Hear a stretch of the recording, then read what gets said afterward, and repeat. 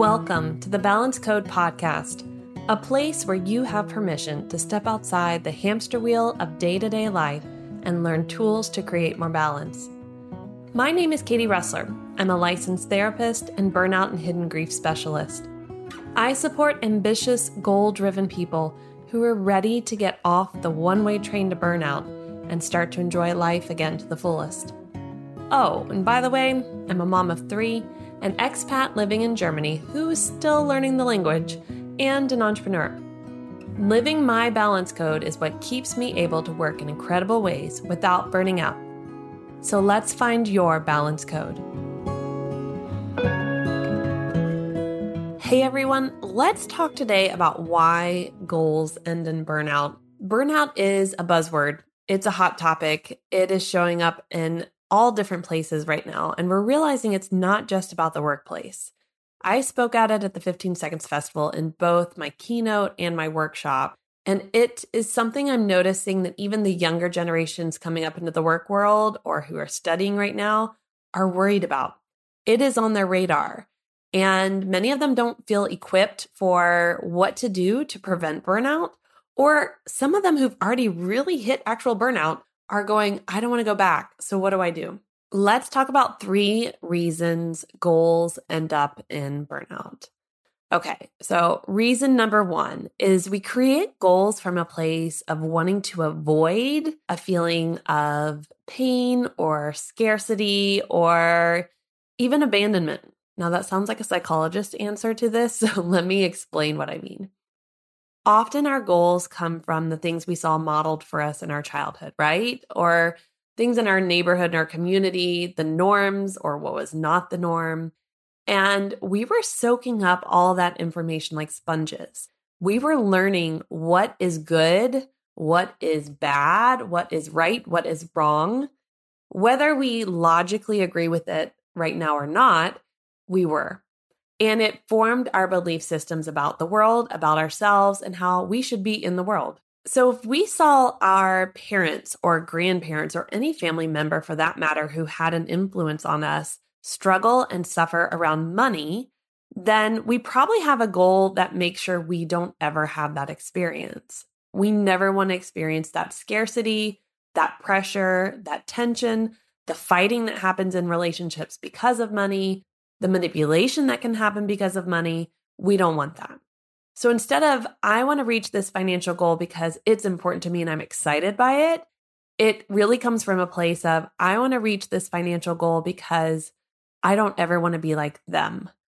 I don't ever want to feel this. Another point of view is that belief that we will be abandoned, we will be alone, we won't be wanted or desired as a person if we are not able to reach these goals. If I have this goal, then people will love me.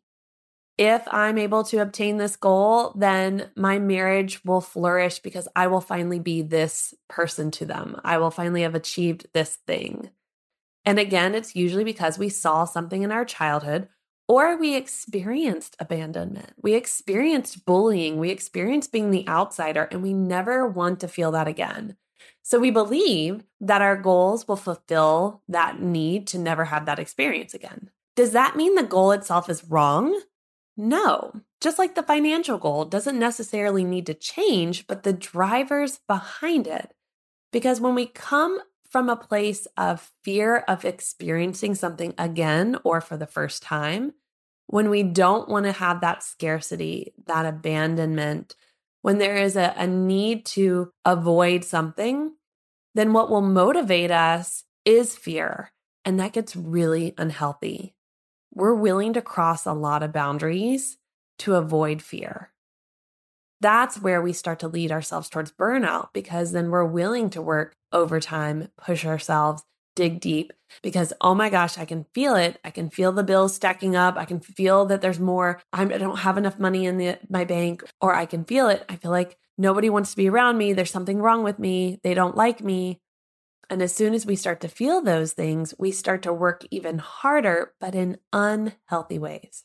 So when we create goals out of a fear or to avoid, they will very often end up in burnout, or we'll hit a point where we reach them and realize they don't make us feel good.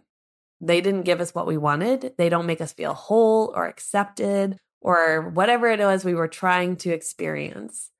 We realize there's more stress and more problems once we reach that goal versus a feeling of, I'll never have to be like them. The next one is that we create goals that we're conditioned to believe. Okay. So if you are an entrepreneur and you're in the online space, then you know there's a lot of messages sent to us on a regular basis of what our business should look like, how much income should be coming in for less amount of work. We are often pitched at about raising our prices and not so much about the integrity of the work we're doing. Raise those prices, show the value through testimonials, make sure that they know that they have to have it, give them scarcity. There's all these manipulative tactics that are used because yes, psychology, our brains really do respond really well to those things when it comes to marketing. But when we go back to why do we have the goal of having a 6-figure business or a 7-figure business? Why do we have the goal of speaking on a certain amount of stages, writing a certain amount of books? Why? And if your why is because, I've been told that's what I'm supposed to do, then there's the problem. Now, most of us won't realize that's what's going on. But the other day I thought about my financial goal for this year and I was like, why? Why do I have this goal? Is it too low? Is it too high? Is it too much? Am I playing small? Like, why? And if we don't ask ourselves why about our goals on a regular basis, we will fall victim to the conditioning we've received. Why do you have that goal to lose that weight? Why do you have that goal to have this particular relationship? Why do you have the goal to be a certain place in your business? Why do you have a certain health goal? And notice if your answers sound like the Instagram graphics you've been reading or the reels you've been watching. Notice if your answers come from magazines you read growing up or the messages that you were told from family members or your teachers or your coaches or your first bosses. Notice your why. Understand your why. I remember listening to one of my favorite speakers, Kerwin Bray, and he said, there's this big push about make this amount of money in your business and you got to do this and this is what success looks like. And he said, how many of you are actually sitting down and going, financially, how much do I need to live the life I want? That is your financial goal, not what you're being told you should want or how it should look. And I always laugh when these larger influencers in the entrepreneur world are finally honest. Well, it seems like they're being honest with how much they're making and how much they're spending.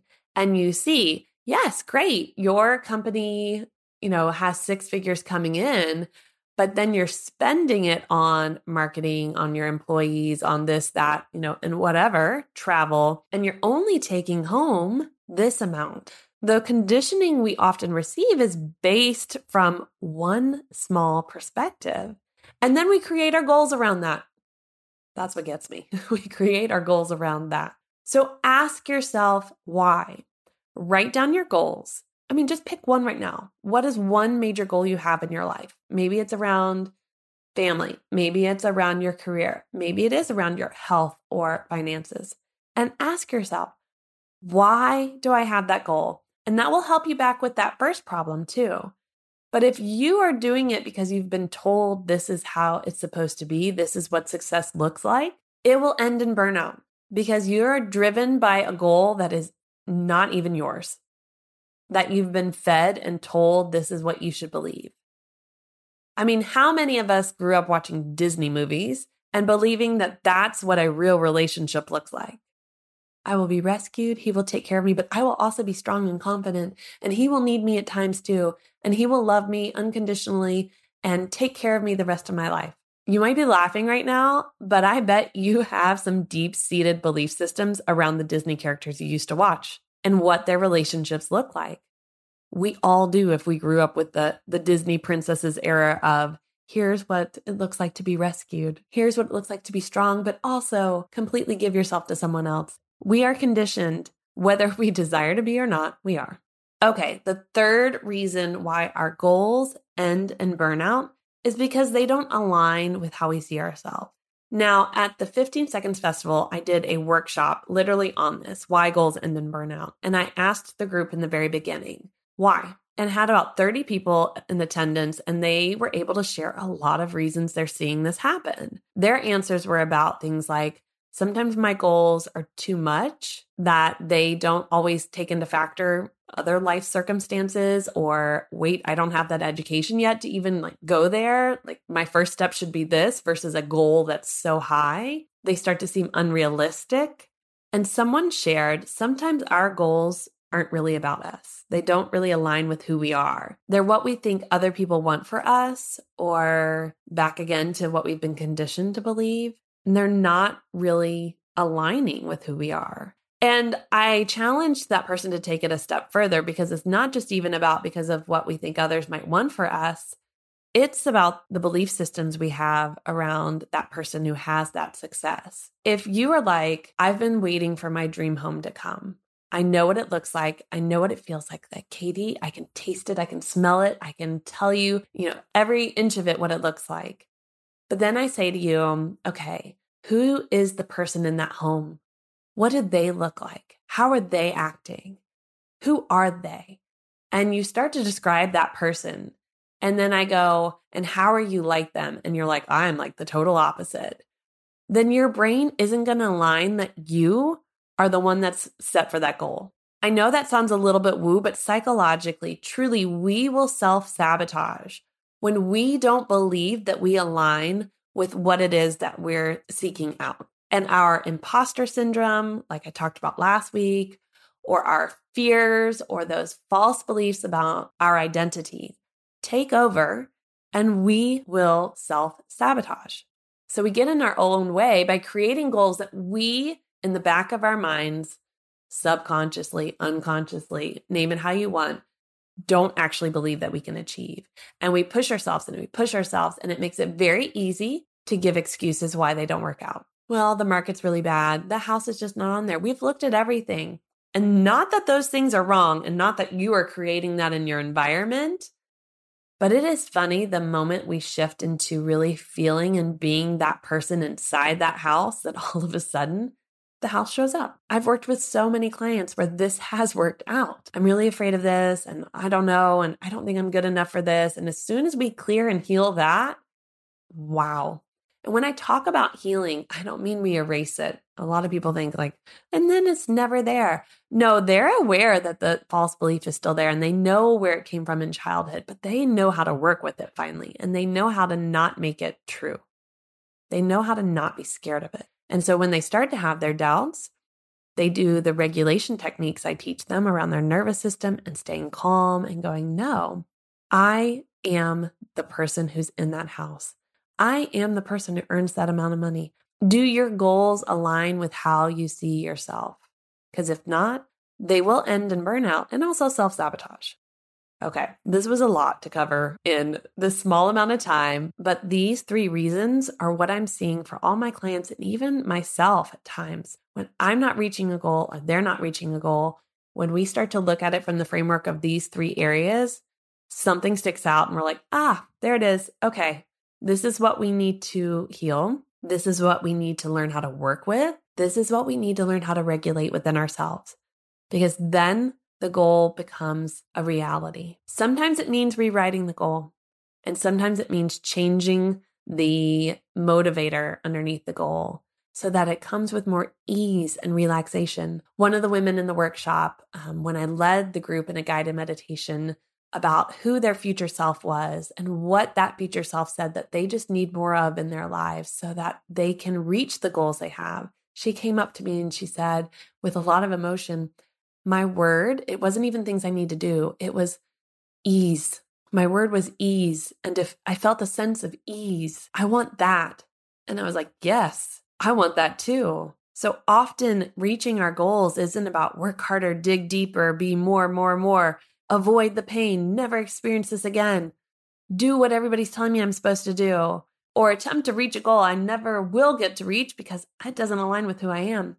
No, the end result is a desire for ease and flow. And when we create goals like that and we get out of the way, pretty powerful. So go have some fun. Look at your goals. Kind of play consultant over your goals. What's working for you? What isn't? And which goals are in one of these 3 categories or multiple that it's time for you to adjust and change and shift so you can actually start moving towards reaching them instead of moving towards burnout. After all, when we hit burnout, we are completely imbalanced in our life. It is like the opposite of us finding our balance code. So go adjust your goals, look at the motivators, and I know you'll start to see better balance even in how you create your goals and how you work towards them with ease and flow. Here's to finding our balance code.